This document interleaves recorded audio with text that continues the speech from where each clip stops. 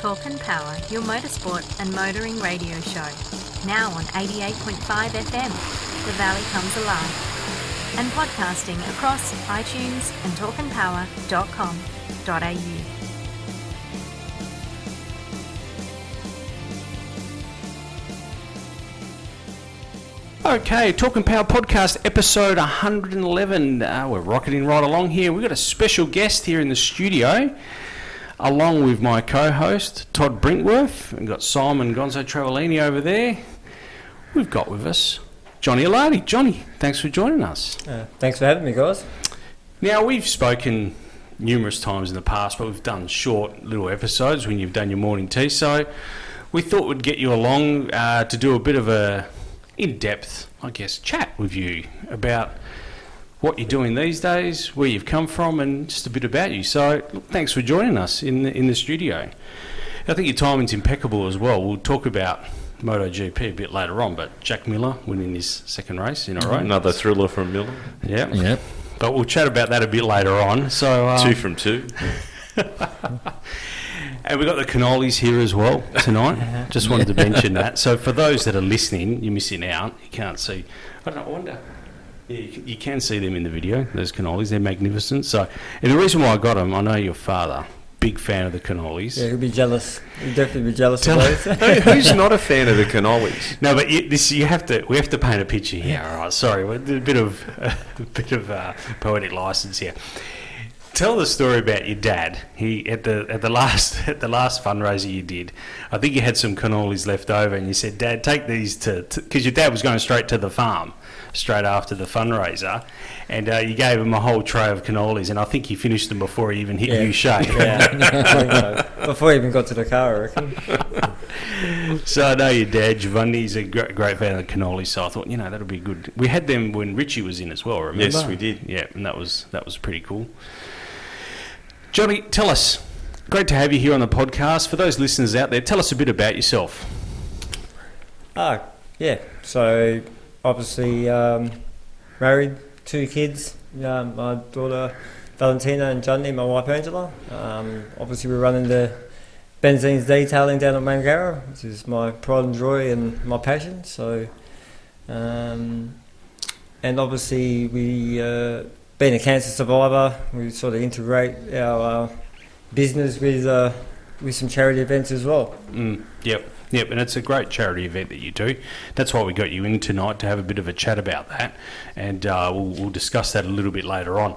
But tell us, you and I have been hanging out for the same group of guys, visiting the same car shows for a long, long time. Tell us the passion for cars. Where did that all get started from? Yeah, well, you mentioned my dad before, and obviously that's definitely where it stems from. I don't think I had a choice in the matter. I was always going to be a car guy. I came home from birth, I think, in a XA Falcon. So yeah, it was pretty much in my blood. Straight out of the hospital. So yeah, it's definitely from Dad, the passion, and it's just grown obviously from there. My uncles, obviously, my cousin. Once you start, it oozes out to the rest of the family.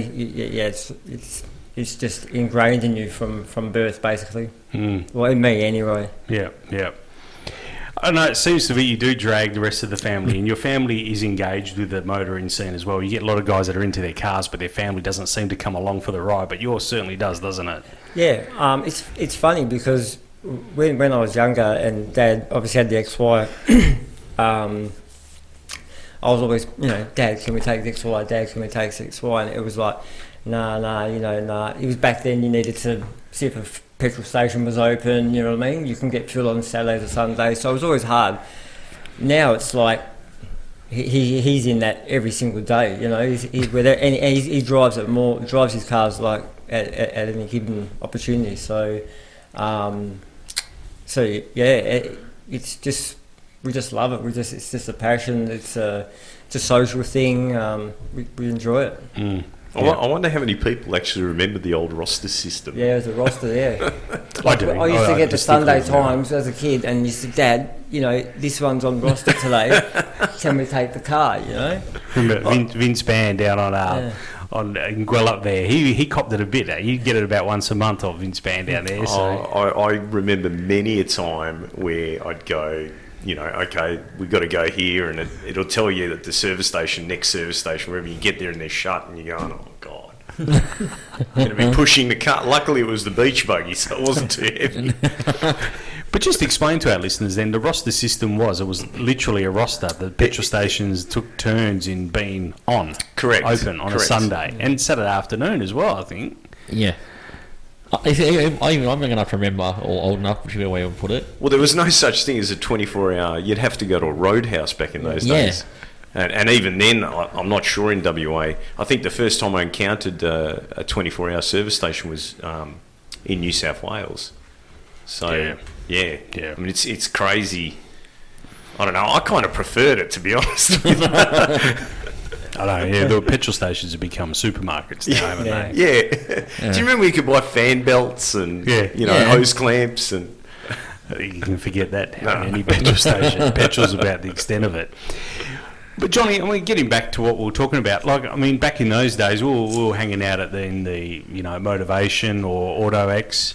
Yep. Tell us a little bit about those days. I mean, we used to hang out in the same group of guys, always at these car shows. Tell us a bit about those days. Yeah, those days were cool. I think we grew up, or our that era was sort of the last era where you could actually go do stuff that's probably frowned upon these days. Not that we were doing bad stuff, but like chewing with McDonald's, Thursday night, that was just that was it. That was it was just you'd come home from work, you'd polish the car, and you'd go there, and then maybe go wife shopping. I believe you'd probably.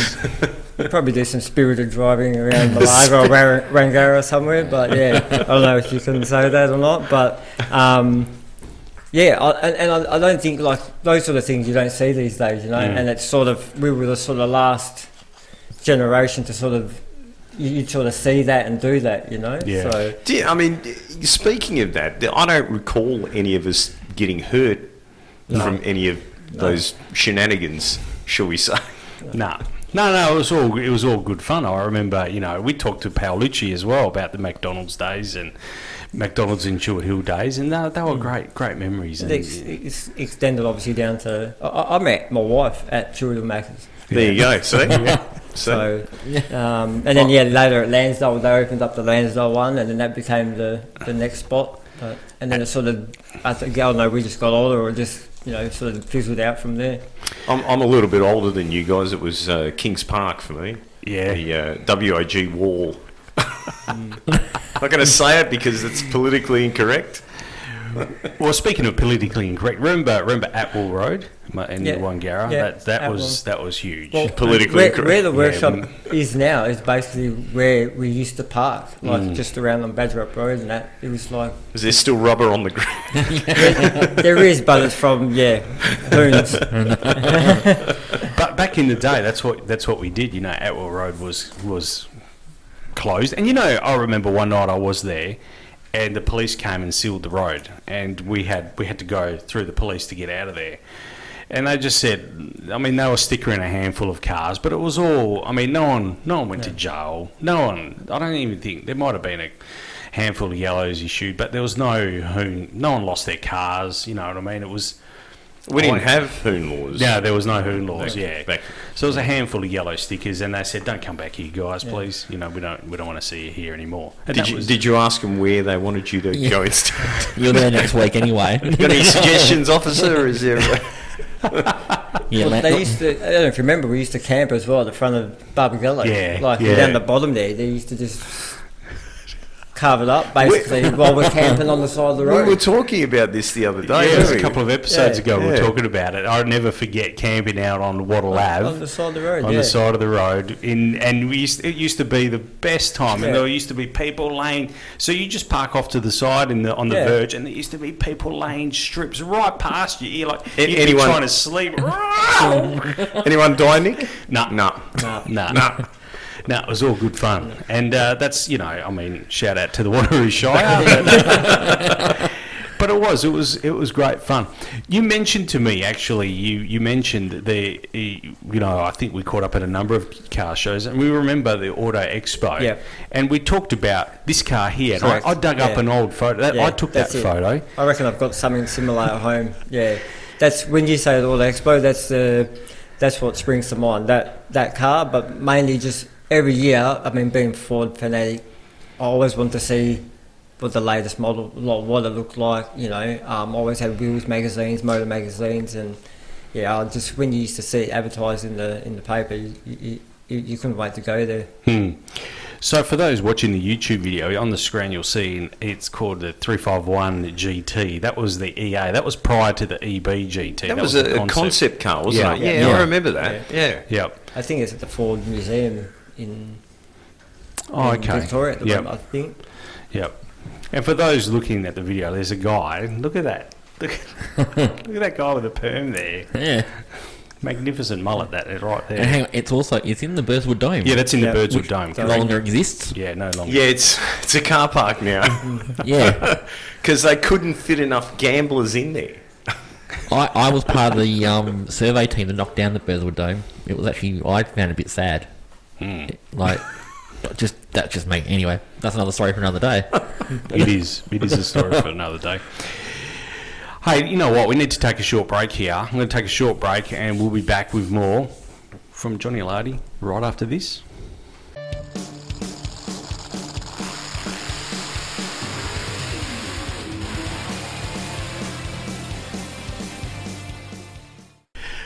All right, episode 111 of the Talking Power podcast. I'm Nick DeCembra. You can catch us on iTunes, Stitcher, Spotify, and on 88.5 FM where the Valley Comes Alive. And our website as well, www.talkingpower.com.au. I'm joined with Johnny Alardi and our co-hosts Todd Brinkworth and Simon Gonzo Travellini. Great to have you guys here for this episode. So Johnny, moving along, at 16 you get yourself an XY. I don't think I ever saw it in the flesh back then, but it was blue. I think I seem to remember it in some forums. It was Starlight Blue, XW Fairmont, yeah. Yeah, because you posted a whole XW, Nick, not XY, XW. Yeah, did I say XY? Yeah. Yes. Oh, sorry. That's like blasphemy to us. I've got it Ford written guys. in here as well. Especially coming from an owner of one. I know. Sorry about that. So that's right. So, I remember you posted a heap of photos of the build, the original build, on a forum. Yeah, we were on forums were big back then, so I did post most of the build pics. Mm. Probably, towards the end, it probably wasn't that many, but yeah. Yeah, yep. So talk us through the process of that particular car anyway. Yeah, so obviously Dad, we'd been looking for a year for the, license coming up. Dad's looking. I don't even remember thinking about buying anything else. Like it was just always going to be that car. I honestly can't remember. We're saying, we'll get something. This, no, it was just XW, XY. And we had looked at a few, and we actually looked at a nice XY, the bronze wine colour, 12 slots, lowered, and it was the guy wanted 7.5, and I said, Dad, I want this car, and he goes, nah. I said, but it's done. It's like, nah, it's too much. It wants too much. It wants too much. I said, oh, man, it's done. Like we had an argument, said, we've got to miss out. We've been looking for a year. We haven't found nothing. And then obviously Sunday morning, Reader's Mark comes out. We've got to bang on the door, like early, like 5, 6 in the morning. Do you want a car? Yeah, I want a car. Right, get out of bed. So okay. We end up going to Stoneville, like Stoneville, Parkerville in the hills there. And I'll never forget driving up the driveway, a gravel road driveway, and then you see this guy's pulled this blue XW out. And he's just driving it out, and I knew straight away. I said, "Yeah, we're bringing this car home," So it was 5.5, and we got it for 5, and it was stock XW 221 3-speed auto, had the parchment interior. Obviously had stone chips and that from being up in the hills and that, but it was immaculate. Had all the chrome trim, had everything. It was the Starfish hubcaps, it's full grandpa spec. Yeah. Yeah. Okay. So that's It's funny hearing you tell that story because I remember at Servite around 15, 16 years old. Paul Kunzich, exactly the same. They searched and searched and searched until they found the car. They actually started with basically a bare shell, and then stripped it and went from there. Yeah. Went through the whole process, and that was it. There was no other car. Yeah, it was going to be. It was going to be an XW or obviously an XY. And at the time, because Dad had the XY, I was always sort of a bit of an XY sort of guy, But you knew it didn't matter. Like one or the other was going to be okay. So yeah. And that's So that's buying the car. Yeah. That's back in those days, but that is a lot of money. We're talking 1996. That was 96, yeah. Yeah, okay. So it was a month, literally like a month after my birthday. So I think you used to be able to get your license on your birthday, and we found it like literally like 1 month after, I think. Yeah, okay. That was starting to get rare. Yeah.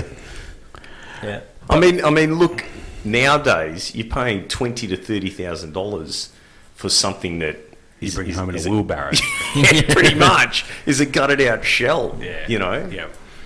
But even for 1996, that's good coin for but it was a beautiful car. It was a plum, yeah. It was like you couldn't, compared to the one we looked at for 7.5, it was definitely a better car. And my man, he said, "See, I told you, just have to wait." Well, talking of your dad, then tell us his influence and your Uncle Tony's influence then in that scene as well. Tell us a bit about your dad's cars and your Uncle Tony's cars. Yeah, I mean, like I said, Uncle Tony's a panel beater. So Uncle Tony panel beated Dad's XY, the white one, because where he was working in Bayswater, and they sprayed it. They sprayed the car there. Uncle Tony's apprentice or someone in the shop there painted it. So he's always been around. He's always been doing those things, and because he's always done those cars for Dad and helped him out. I think he's had a couple of he had some Land Cruisers with 302s in them and stuff like that back in the day. He's he's always wanted to do his own thing, and then obviously he did the Mustang a few years ago. So that was his, payment to himself. He goes, "I'm going to do my own car now. I've been working on everyone else's, but yeah." Yep. I know that feeling. Yeah, you certainly do. And Uncle Tony did all the panel beating the first time on the XW. He actually did it in Mum and Dad's shed in Barangaroo in the backyard. Yeah, he did it for me. Like he goes, "I don't want to do it." He goes, "I'm not going to do it, but I'll do it for you." And I said, "All right." So it was Yep. So that was the first incarnation. The first one, yeah. Yeah. Okay. Well, we'll talk about the second rebuild a bit later on, anyway. So. We'll fast forward 10 years. We get to 2006. You just got married to the lovely Angela, your wife. The XW it's pretty close to being finished in its first build, and you're working for one of the Perth's leading furniture manufacturers as well in Jamel. Mm-hmm. Great company. Talk us through what you first thought was an ulcer in your mouth. Yeah, I guess it's just like anything. You get a bit of pain. Everyone knows what an ulcer feels like. I had it like on the side of my tongue, and I've got 2 teeth missing. I'm a Collingwood supporter, mind you, so yeah, I've got a few teeth missing. But they're not front ones. No, I'm the bit higher up. I've got the back ones missing. So you're the Eddie Maguire sort of. Yeah. So and what it was rubbing on those where the gap was with the tooth, and I thought, it must just give me pain. I'm getting pain. Take Panadol, do all that sort of stuff. Then the pain was coming from like underneath, and I was like, yeah, it's not right. Go to the doctors, and they said, yeah, it could be just an ulcer, but we'll book you in to a specialist to see. But that was like when you go to a specialist, it's a 3 month wait. So okay, no problem, 3 months, deal with it. And then I said to my wife, something's not right. Like it's really painful. So I went back to the doctor, and she actually sent me to the orthodontist or dentist and said, like, can you have a look? It might be a cyst or something. And he fast tracked the specialist. So obviously he saw something that didn't look right, and he goes, it could be nothing, but we just want to make sure. And we went to the we got into the specialist a lot earlier, and he said, look, we can do a biopsy in the chair, or we can go into hospital. I said, no, I'd rather just get it done properly. Let's go into hospital. And we did a biopsy, so pretty much they cut like all the side of that tongue where the ulcer was, and obviously sent it off for testing. And a week later we went back in there, and he goes, you basically just said, yeah, sit down, and he goes, yep, he just said, yeah, it's cancer. So. Yeah. So, correct me if I get this wrong or if I say it wrong, so I'm just going to read it out. So the official diagnosis is stage 3 squamous cell carcinoma. Is that right? Carcinoma, yeah. I think that's how you say it. Yeah. I can't say it, but yeah, I think it's pretty much how you say it. You said it very well, in the oral cavity. Yeah. You refer to it, from that point onwards, you refer to it as a race. So tell us that analogy. Yeah, obviously I wrote that. I wrote something for the cancer support a few years ago, and they tried to say, tell your story, and I love cars. I love motorsport. So I look at using that as an angle to deal with anything, just life. And in this case, it was a pretty big deal.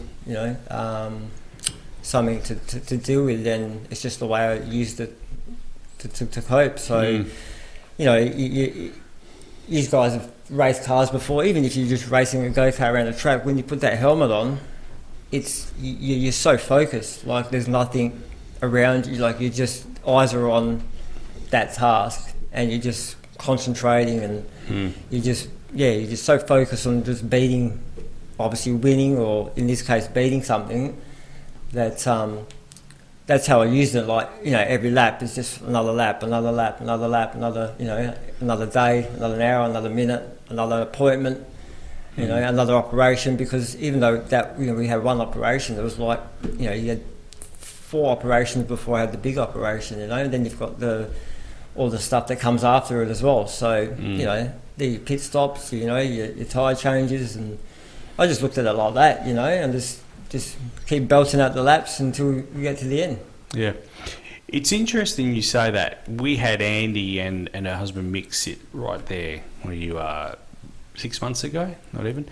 And she used, I've read her book, the Don't Wait for the Grand Light, but she used a very similar analogy. So she was building her Tirana, and through her cancer battle, she always pictured herself getting back in that Tirana, pre-stage, staging it, and going down the track. That was her method of seeing her through the cancer battle. Yeah, she would come to work and sit in the car. Yeah, and it was I don't know. It was difficult having been to see it. Yeah, because of my mum, my uncle, my cousin. Yeah. You've been there, you know what it's like. But I could understand why she was doing it, because that's what was keeping her going.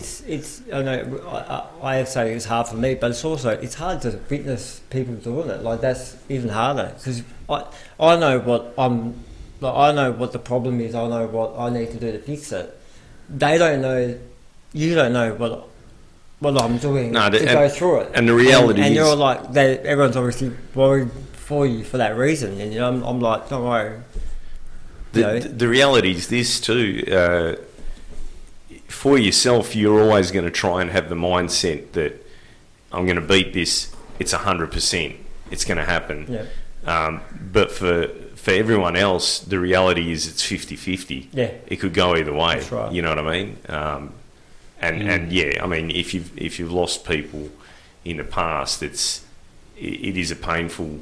But I understood why she was doing it, because that was what gave her focus. It was a distraction that gave her focus. Yeah. If you don't mind, we'll stop for a short break here, and we'll be back with more from Johnny right after this.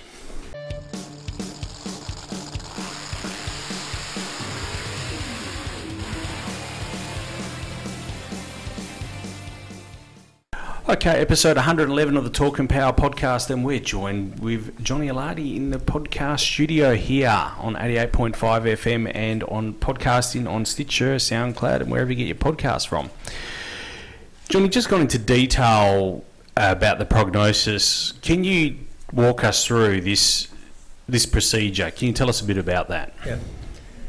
All right. So obviously they're cutting a tumour out, which I think was, I don't know if you can see that, like around, probably that big, I'd say. That's in the bottom of my sort of floor of the tongue. So basically, to get in there, they had to split the jaw open.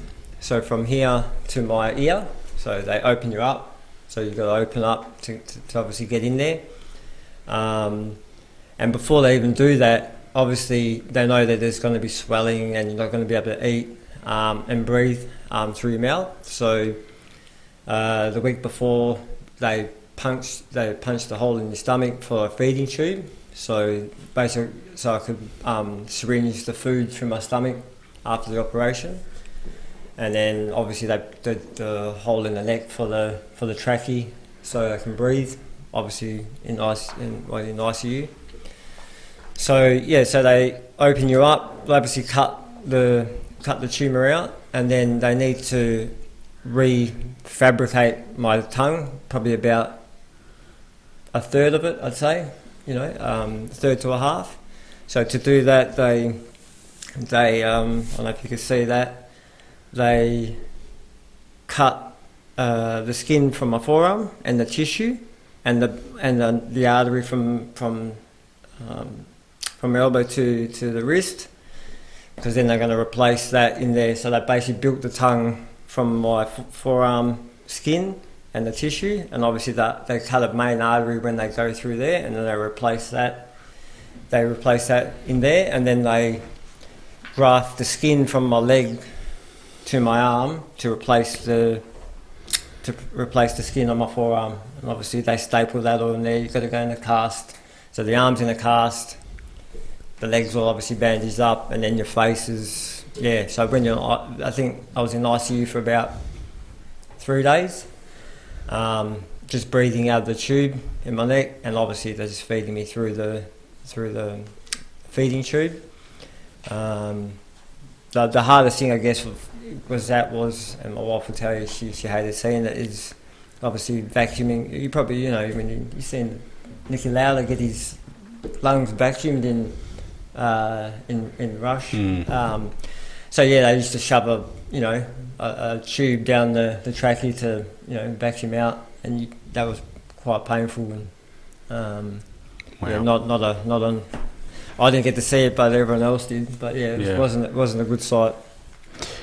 That's a pretty extensive operation. Yeah, I think it was 10 hours. That operation was about 10 hours, I think. Yeah. So after the op, tell us, because the battle, a lot of people probably incorrectly think that if the operation's successful, the battle's done. But it's really you're only really halfway through it, aren't you? Or that's the majority of it. But obviously they want to do the radiotherapy to try and to clean up, if they've missed any those small spots, So I think it was radiotherapy for about 6 weeks. They for that, because obviously mine was in my face or my head, they tattoo 3 spots, one in the forehead, I think on the sides, and basically they got a mould of my face which looked like a pasta strainer, looked like, it was just like, instead of round, it was just like the shape of my face, pasta strainer. And they used to lay me on a metal table, and they used to bolt my head to the table with that, so the strainer on my head, and they used to clip me in, and they'd line me up with the tattoos. So they'd obviously, radiotherapy the same spot every single time. So basically like microwaving the insides of my jaw area in here. And that's why you can see my hair doesn't grow the same on the side of the face, and it's got a patch there because obviously it kills all those, kills everything. Yeah, so the whole idea is to kill all the leftover if there is any in that area. It's quite an incredible a passage that you've gone through, I never realised until I knew you at the time, but I didn't realise how in depth this really was for you and what sort of battle it was.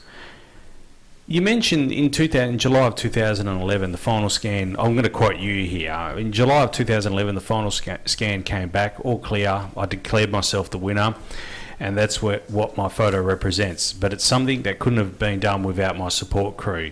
I was merely the driver.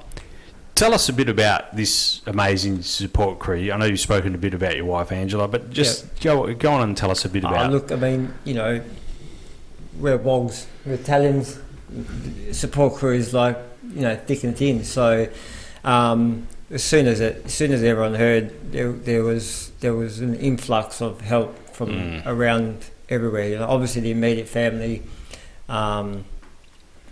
brothers, sisters, cousins, all that sort of stuff, aunties, uncles, and obviously my wife and with some really good friends. It's just to bring stuff to. They used to cook and bring my wife stuff because Anne stayed in the hospital, so she so they used to bring dinner and all that sort of stuff. But it's basically like a support crew for a race team. They do everything so the driver can just concentrate on his job, basically, and that's what it was like. They did everything, so I didn't have to. I didn't have to worry about anything else other than what was in front of me. So, I do know you've got a very tight family. I know your family reasonably well, and I know your cousin as well, Perry, top bloke, and you and a number of your family. So I know it's just I know it's a big support crew, and it's all helped. When the bigger the family, I think the better, and big network of friends as well certainly helps, doesn't it? Yep. I think we'll take a short break here. I know we just had one before, but I'm just looking at the time. We'll take a short break here, and when we get back, we'll talk a bit about being in the all clear. You've won the race, but we'll talk about what you're doing these days, and and a bit about your charity event that you put on every year. So we'll take a short break here, and we'll be back with more right after this.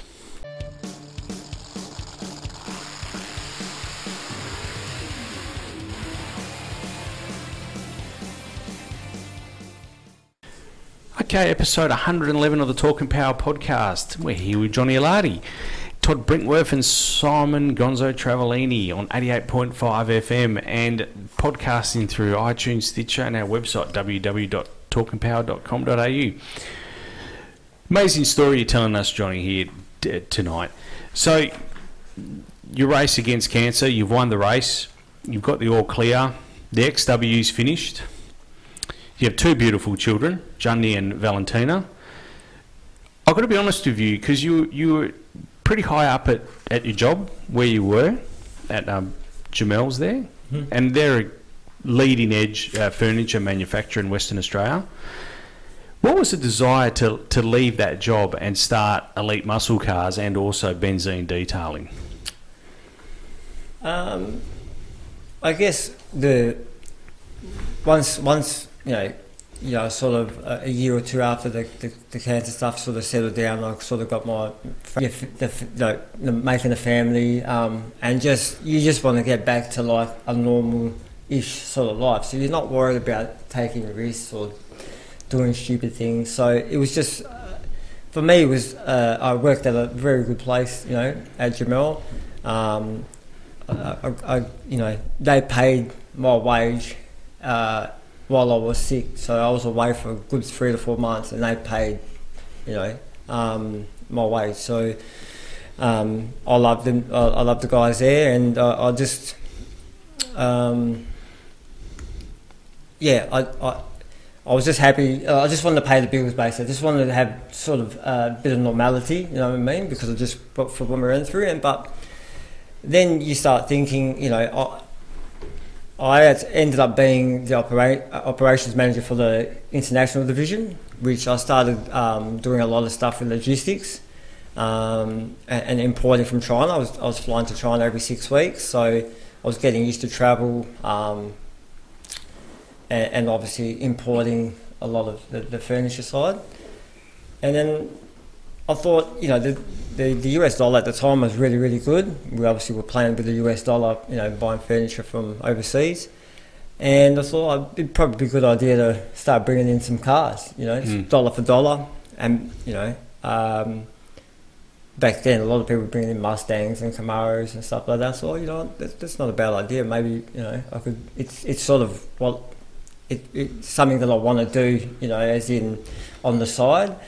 And then I thought, you know, I can probably make, you know, I could probably make a job of this. You know, if I can get it right, then I'll, you know, I could make some money. So you were pretty motivated at the time. I remember you, and you still are, sorry, but I remember at the time you came and saw me actually, and you said, "This is what I'm thinking of doing. This is what we're going to do." And not long after, you had the first. It was the Camaro you got. Yeah, that was your first one. But the thing is, when I do something, like I go straight to the top. Like I don't stuff around with like a $20,000 Camaro. I went and got the first one I bought was actually a feature car on Meekum car auctions. It was a 69 RSSS, a big block car. Is orange with the white stripes. So it was a plum car. Like, it took me a while to find it, but it was a beautiful car. So, and then I brought that in, and then I thought, you know what? So I always go backwards. So then I've done something, you know, that's top dollar. Maybe just look at something that's, you know, more appealing to someone every guy can afford. And then we did the C10. The C10, yeah, which is a brilliant car. It was a cheap car, and it was a good car to do. And then when I was buying them, because obviously we had these connections with logistics and stuff like that, I loaded them up with everything. So the wheels, the suspension, and everything. Because the price over there for parts and you can buy everything off the shelf for all those cars there. So. And that's when I started to feel like, you know, I could probably do it ongoing. Yep. And then obviously I started Elite Muscle Cars, and the Camaro was the showpiece for that business. But in the meantime, I was still doing I went back to plastering for a bit just to keep the money ticking over.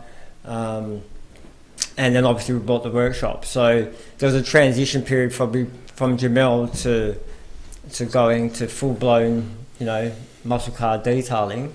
But at the same time, the trends were changing. The dollar was, we're losing that, you know, that 1-for-1. And I was thinking, okay, so having the experience in the industry I was in, I was always looking forward, because I knew nothing lasts forever. So I thought, okay. And at that time, we already done 2 Camaros and I think 2 C10s. And I thought that, you know, and I was looking for the next car, and I was trying to get a 56 pickup or something like that, and I just couldn't make they were getting more expensive to buy, and obviously the dollar was hurting us. So I decided to buy an Australian car, and I bought the Prem. So that's when I bought the HT, the Premier, and I bought that from South Australia. That's when you could afford to buy those cars, And I thought, okay, we'll sort of divert into the restoration. And I always had the detailing side sort of like tagged along in the business, as long as the wheels, because we were doing the wheels and the tyres as well. Out of Billet Specialties, we were Billet Specialties distributor. So that you know, added to the business. Yep. And yeah, and then we obviously were doing the detailing. Then we brought in the detailing side.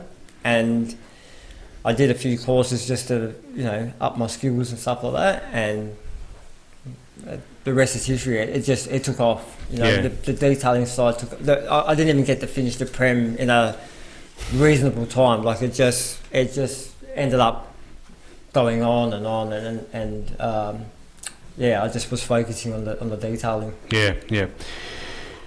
So I mean that's the important thing to mention here. I know you transitioned into detailing, but you made that you pretty the top end of detailing in Western Australia, I must say. So I mean, was that was always going to be your focus, wasn't it? Like to be the sort of the top end of. Yeah, well, like I said before, even when we started Elite Muscle Cars, it was always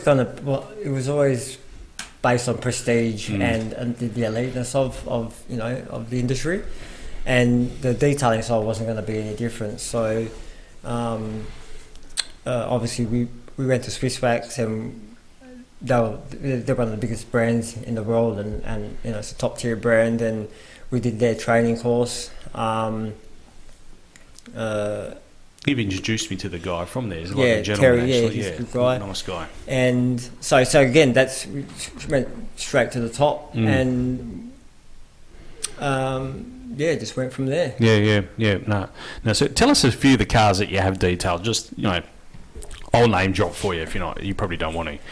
I know Happy, you've done the HQ, the 1-tonner. You've done that a few times, I would say.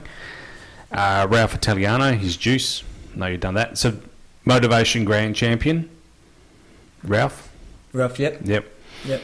Street Machine Grand Champion. Yep. Happy. You did a bit of work on Chris Bitmead's ex-boss as well. Yep. We got to work on Chris's car. No, so we supplied some stuff for Chris's car before he went to America, and then we were fortunate enough to help him when he got back here and did the Australian tour. Yeah, so you were with him in I think I Motorex did as about well? 4 out of the 6 shows in wow. Australia. Yeah, so Wow, we did, okay. I think I did 3 Motorexes. Adelaide. I didn't go to Queensland, so I did about 4 shows. Yeah. Yeah, I missed 1 or 2, I think. What's it like working with those guys? I mean, we've had Happy. It's just like working with these guys. Yeah, okay. They're all the same. They're Yeah. they're funny. They're just funny guys. Happy eh? is definitely interesting character. Yeah. Happy you're talking about? Yeah, Happy. Happy's, we call him last minute. Everything's last minute. I think I worked as his transmission builder, I can vouch for that. I think I worked on Happy's car, no word of lie, on Christmas Day 1 year. Yep. And I think it was the year he won. Oh, come on, Johnny! Come on, mate. Yeah. Mate, he put the tray on that. There's going to be a Christmas next year. There's always Christmas. There's always Christmas, one every year. Yeah. They painted I think the second year they actually, the car came with no tray on the back. They actually put the tray on as they were driving back to Canberra. They were probably bolting it on while they were on the back of the trailer. Well, speaking of shows, I want to step forward here to 2016, and you kept this one under wraps pretty well, I must say. I'm going to paint the picture here. So I'll never forget seeing you at the 2016 Street Machine and Hot Rod Spectacular, and I've written here in the notes, wow, you debuted the second rebuild, and in many ways, I felt it was, without insulting your first build, I think the second build was even better than the first. That was the intention. But that's not to take away from the first build, but the second build was amazing. So it was a new Windsor combo. It's back to an auto. You've touched up the paint, interior tweaks. Anyway, look, I'll let you go on into what you actually did there, but that also coincided with your 10 years since you were diagnosed with a cancer. So, that's right. So talk us through that and how important this rebuild was. Yeah, well, obviously the first build it wasn't that I rushed the first build. It was more like, let's just finish the car because we don't know what was going to be around the corner. Like, even though we had the operation, we didn't know whether it was going to come back or whatever. Let's just finish it, whatever. And at the time, 18-inch billets and were the things back then. So, and the car was probably good for that year. But with the business starting to attract those sort of style cars, I thought it was important to have something to display for myself as well. Yep. And what had happened at home was one of the fluoros actually dropped onto the bonnet of the car. So that's what stemmed another 3-year build because of a small little dent and chip in the bonnet, and we took that off. We was just meant to paint the bonnet, and we ended up smooth. But to be honest, what really triggered it for me, I went to help Ralph at Motivation this 1 year, I think, and it was one of the better years, and I thought I've got to do something. I've got to do something like sort of fast, So. And then when I went back after literally the Monday, I changed everything. Like that's when we decided to smooth the bay. That's when I decided to do the reverse cowl. For whatever reason, the right hand passenger door always seemed like it was a different colour. I don't know how or why, because it got painted at the same. I don't know if it was just the way it used to be angled, but so we repainted the whole front end, the whole right hand side of the car, and obviously we're doing the billet specialty wheel still. So we thought, and I thought I've got to try and stick a 10-inch under the rear. Gons probably knows it's not probably easy on those cars. No, it's not. It's definitely not. And get it to sit right.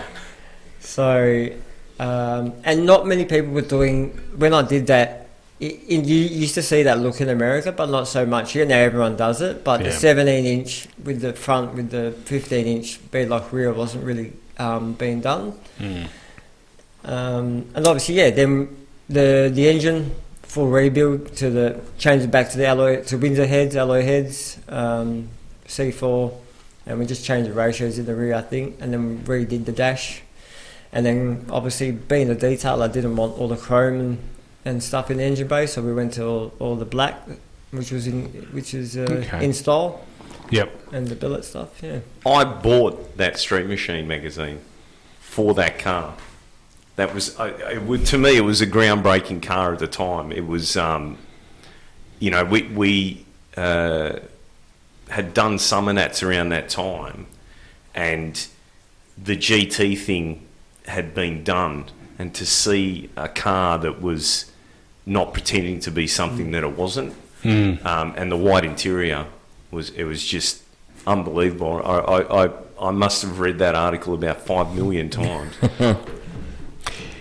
The other thing as well, not just the white interior, but you made a pretty drastic change to convention with the wrap in the second rebuild. The wrap on the roof. That was very last minute. I had the car. Because I didn't have the chrome mouldings the first build, so I had to go and buy them because I'd damaged them all the last one. So I had to go back and buy all the chrome mouldings for the doors, and then. I just pulled it out and something's not right. Like, it's just the colour. I don't know if the colour just seemed too overpowering or something. Yeah. And I've always liked the white vinyl roof. I thought, I'm just going to wrap it. If it doesn't look good, I'll just pull it off. And I stole Mr. Troy Carbone's side mouldings there for the rear pillar, and we didn't put the holes in them. So if I want to take it off, I can take the wrap off, and it'll just be the colour under the car. And we went for initially it was going to be gloss, and then last second I said, "Can you change it to the satin?" You giving them back to Troy? No, never. So he's going to use that as an excuse, That's why I can't finish his now. Might have to polish one of the doors on his XW when it's finished. Hello to Troy. I'm sure he's listening.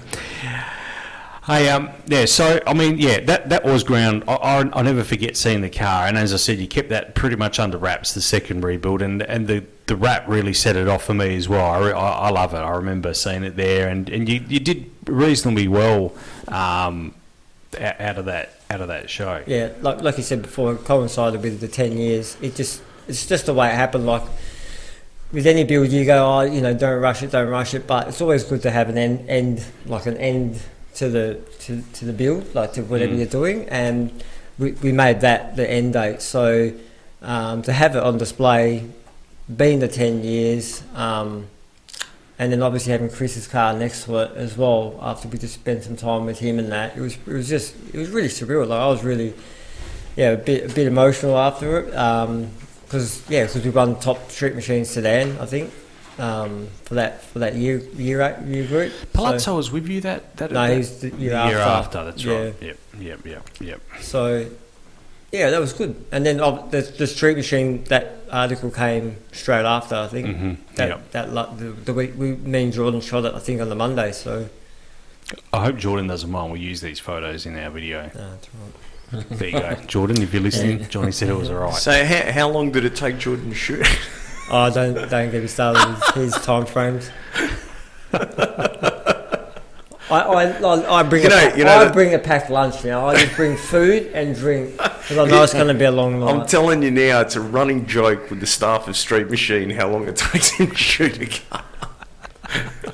We joke because I get him to come and do shoots in the shop now, and we literally joke about, okay, what time we're going to finish. I'm saying, man, I want to be about this time, and it's like we're about 5 minutes away from that. It's like one more. It's like, man. He's very good at what he does. There's no other Jordan Least, let me tell you. Hey, we're going to take a short break here, and we'll be back with more from Johnny right after the break.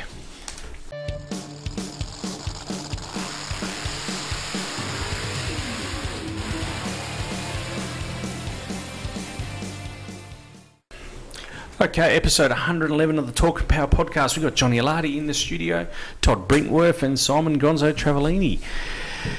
Johnny, talk us through, I guess, the today, the now, the repercussions of battling cancer. When you and I caught up not that long ago to talk about this podcast, I think it was last year you had a 2 weeks battle with chickenpox. Yep.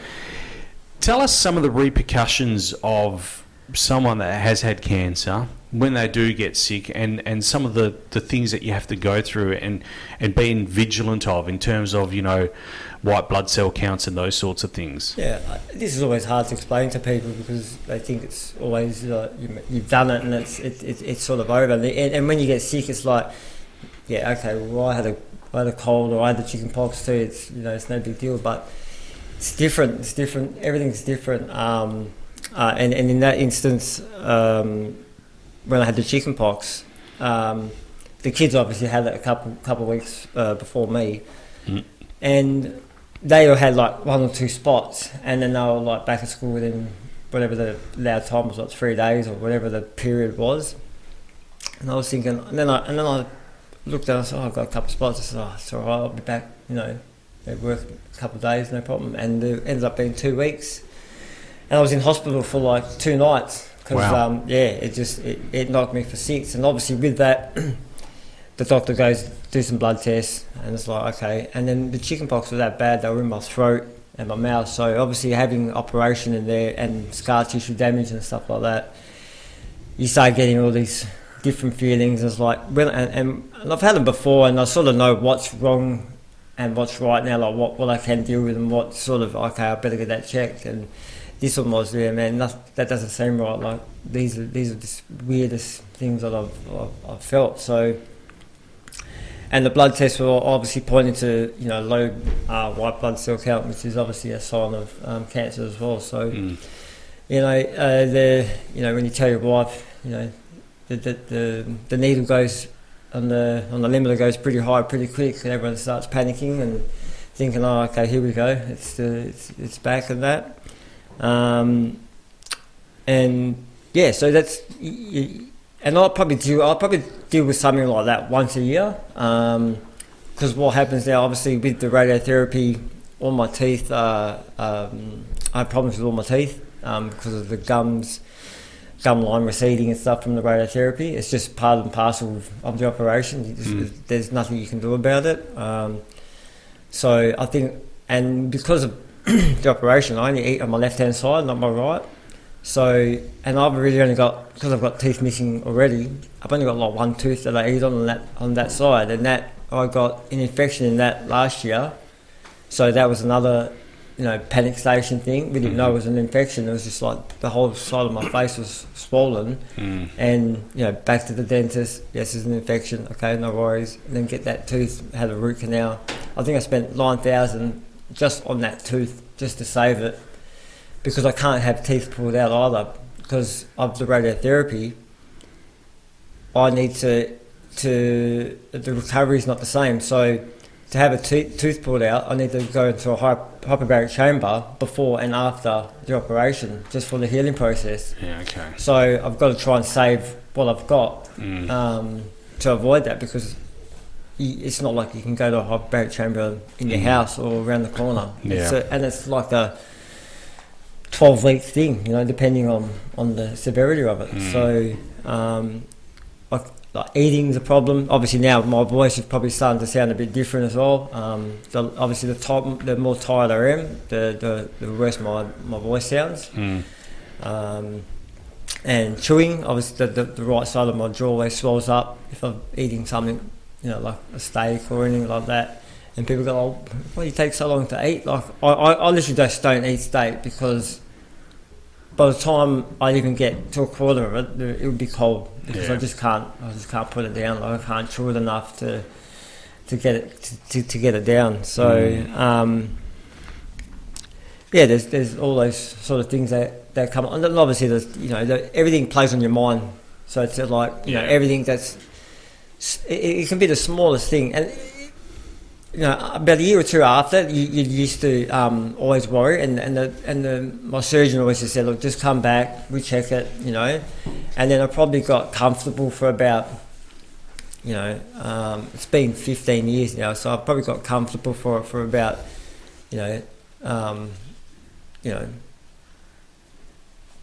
probably about 10, so it's probably about 10 years now I've been comfortable with it. And there's probably just isolated instances every year now where something just might pop up and just go, no, that's not right. But my specialist is good. He goes, just come in. He chucks a camera down my throat. He has a quick look. Yep, you're all good. This one here was probably one of the biggest scares I've had since I've had it. So we did a PET scan he goes, look, let's just do one. Just to go, we'll start clean slate when everything's all good. So we did that, and obviously came back all clear, which is it's good to see. I do have another issue I have to deal with, but that's just it's part and parcel with the treatment and the radiotherapy and the operation itself. So, but that's what do you do? If it was when I had my operation, if it was any about 3 years earlier, the operation didn't even exist. So who knows what would have happened. Let's have a look back. I mean, in this podcast we've looked back quite extensively, but let's have a look forward. I mean, you have an amazing studio where I've wrote in the notes. I reckon neurosurgeons could operate in your workshop. Definitely, there was an ad years ago of a guy eating pasta off the floor, and they could have filmed it there because it's immaculate, that place. But you detail cars instead.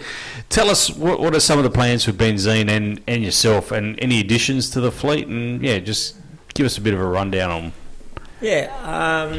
As obviously we're always looking to better the place. There's always something new that we can do, and I've got a couple of plans for the workshop itself. Obviously, the floor gets redone probably every couple of years. We'll probably do it after the event this year. It was looking a bit worn out, and I want to put a belly lift in there as well, scissor lift, and we've got probably a new lighting structure. I like to make things. I do things not because so they look good. I do things to be more efficient, and if I can make the business me and the business more efficient, then it's better for my customers. So so I've got I've always got plans of what I'm going to do next at the shop, and maybe even look into another shop as well. We might have the opportunity to buy another shop and to maybe expand it into other areas as well. So that thing. In regards to the cars, I just bought myself a Mercedes. Yeah, I saw that out there. Yeah, yes, old school Mercedes, which I quite like. Don't LS swap it, please. Don't LS swap. I like a little 2.3 in it, so it's good. It drives so good. I can't believe it, eh? But yeah, I'm going to build a 34 coupe. That's my next big thing. We've actually bought the body, and the chassis is getting built. Hopefully, as we speak. But, wow. Yeah.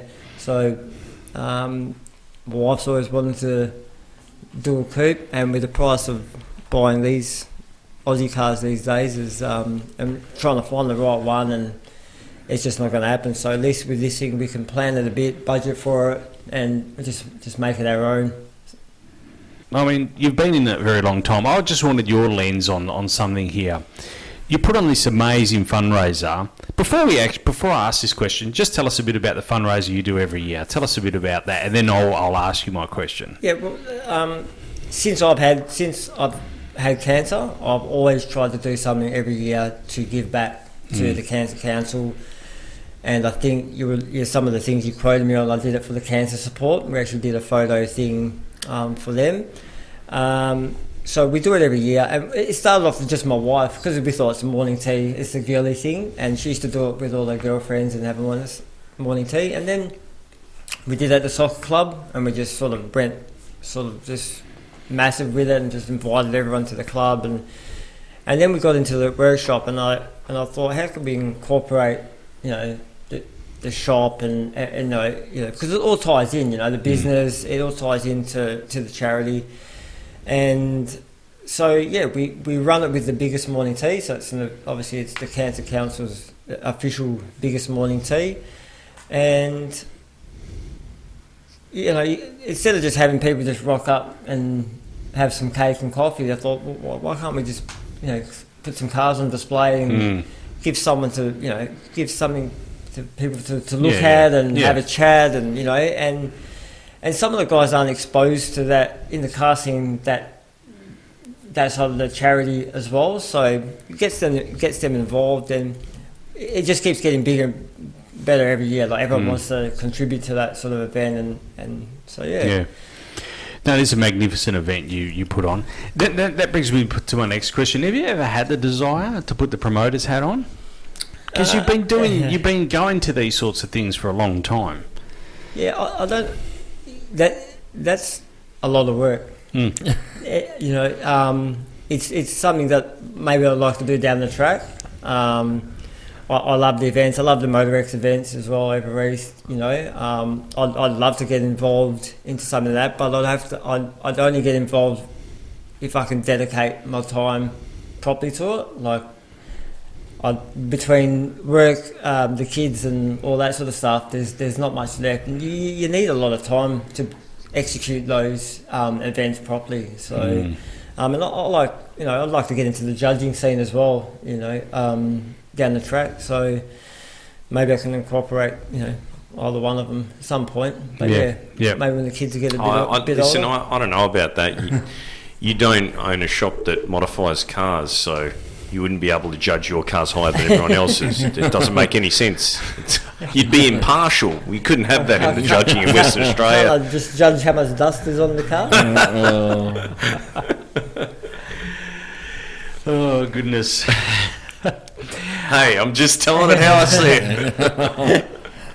Shout out to some of the judges, I think, listen to this podcast. Anyway, hello to the judges. I know some of the ex-judges listen to this podcast. They do, yeah. Shout out to everyone there that's listening.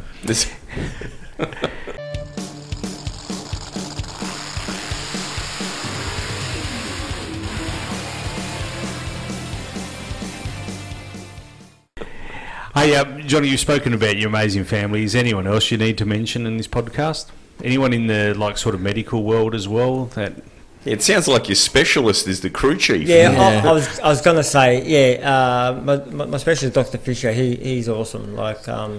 He's probably the main guy that I go see, when things go to crap, I suppose. So, and he's always been, when we did the magazine, the car shoot and that, I took him the magazine. I said, look at this, and I always thank him for everything he does.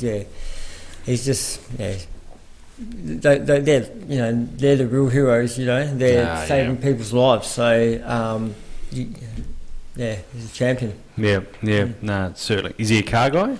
No. Yeah, I'll have to send him the link. He might listen to it. Okay. Yeah.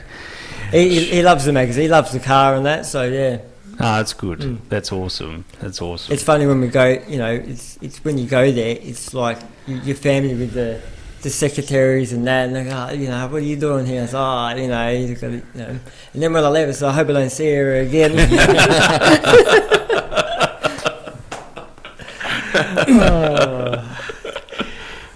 It's true, but isn't it? But they do a magnificent job.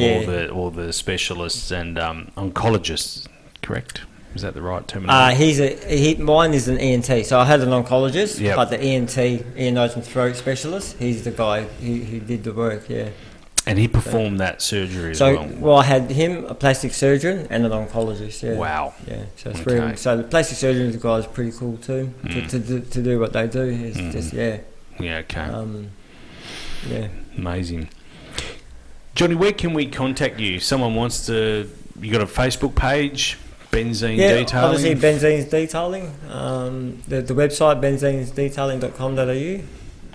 Yeah, On I'm Facebook. I know, and Instagram as well. I know Instagram. We've got Instagram. all your work's on there. I see it all the time. Yep. I see photos scrolling through. Every day you're doing pretty much something on Yeah, there. I'll try to. Yeah, sometimes it gets a bit hard, but yeah, Yep, we try yep. to put something up, especially if it's cool. We try to get up there. Yep, okay. We're doing too many 200 series these days, so it's not much to show. Too many Toyota 200 series, yeah, I know. Yeah, even when I come and saw you, you had one there. Nick's favourite is the 300 series. Not. It is well, we can do it. That's for another episode. Did they actually go off road? Not the ones I do.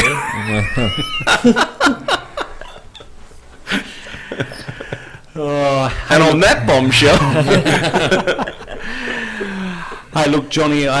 Look, we really appreciate you coming in for this podcast. It was a special podcast. It was one you said to me. You know, we love doing the morning tea. We absolutely love it. It's and we love getting down there. It's a lot of fun. I know Todd enjoys it as well. Yeah. And Simon, he's hoping to bring the. No, you can't, can you? Sorry. No. I may have overpromised there. no. sorry. On that note, so we got some new rims because I've got the drag radials on the rears. I've got some new rims for the rear, and the colours slightly different. And yeah, we're sending them the old ones back to get reconditioned. We tried to organise to get it done locally, but it was just too much of a price difference between getting actual Simmons to do them, which I was a bit surprised, but okay. it is what it is. Yeah. Yeah, like once you got the new ones, the old ones look like crap. So Yeah. Yeah, fair enough. I'm a bit devastated because I've been waiting so long for those rears, and it is what it is. You change the size of the rears. Yeah, I've gone. So I've left 15 6s on the front, and I've got 18 10s for the rear. I really want to exaggerate The rake. that. Yeah, the rake. Yeah, it was already exaggerated, but I want to really. I want it to look like it's a cartoon. Yeah, cool. Because that's kind It's of. always the way it's known. Yeah. That Yeah. car's been known as. Yeah. So the front tyres were another drama. I don't want to I don't want to go into who, what, how, when, and where, but basically we had 4 tyres destroyed getting them on and off the rims, and I want to leave once the tyres are on the front. I want to leave them on the front. So I had to get the right speed rating, and to get that size, I couldn't get any in Australia, so I had to bring a set in from the US.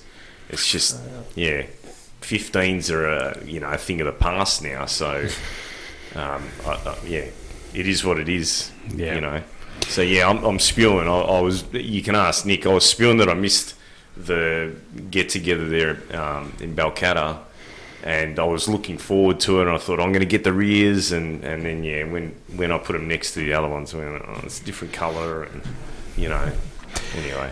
But the good news is you will be ready by All Forward Day. Fingers crossed. If I don't blow it up, crash it, You'll be ready by All Forward. Oh, God. You better, and we need to shout out to the All Forward Day committee, Paul Lloyd in particular.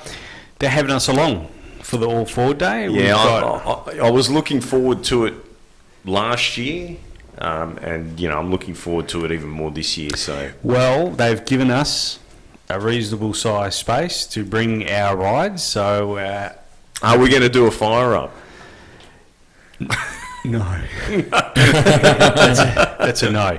But we Yes. will have the BA there, we'll have the XY there, we'll have my XW there, And Johnny, you're more than welcome to bring. Yeah, well, I'll be entering it anyway, so if you want it there, you can be more than happy to have we've got the all 4-day committee have given us big sites, so we can fill that right up. No so problem. yeah, more than I would love to have. I reckon we could just fill it up with X, Y's, and W's. To be honest, Yeah, you can take Dad's car as well if you want it. Yeah, we'll bring Shaken as well. That's one thing we didn't mention. Your dad's XY GT as well, Shaken. That's been around. How long has that been around for? The car itself? Yeah, the car itself. He's had that.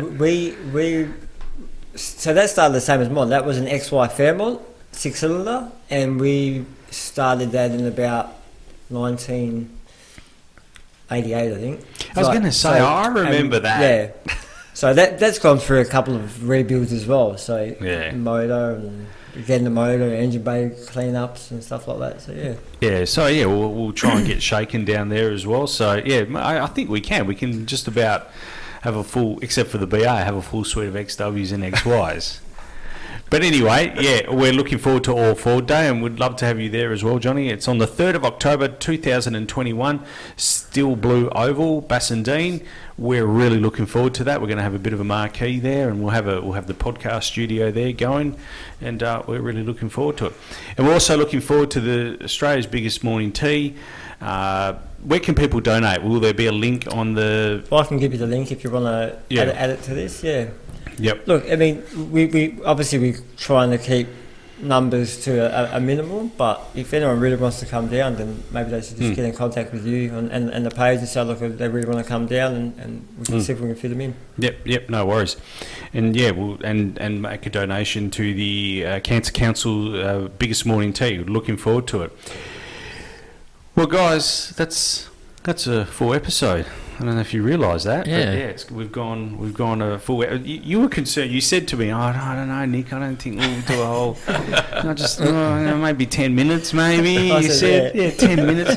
I said, nah. Just saying small. I said, I'm telling you now. Don't worry. Once you get in, once you start, you won't stop. And look, here we are. We're an hour and 15 minutes. So Nick is the Andrew Denton of the I don't know car world.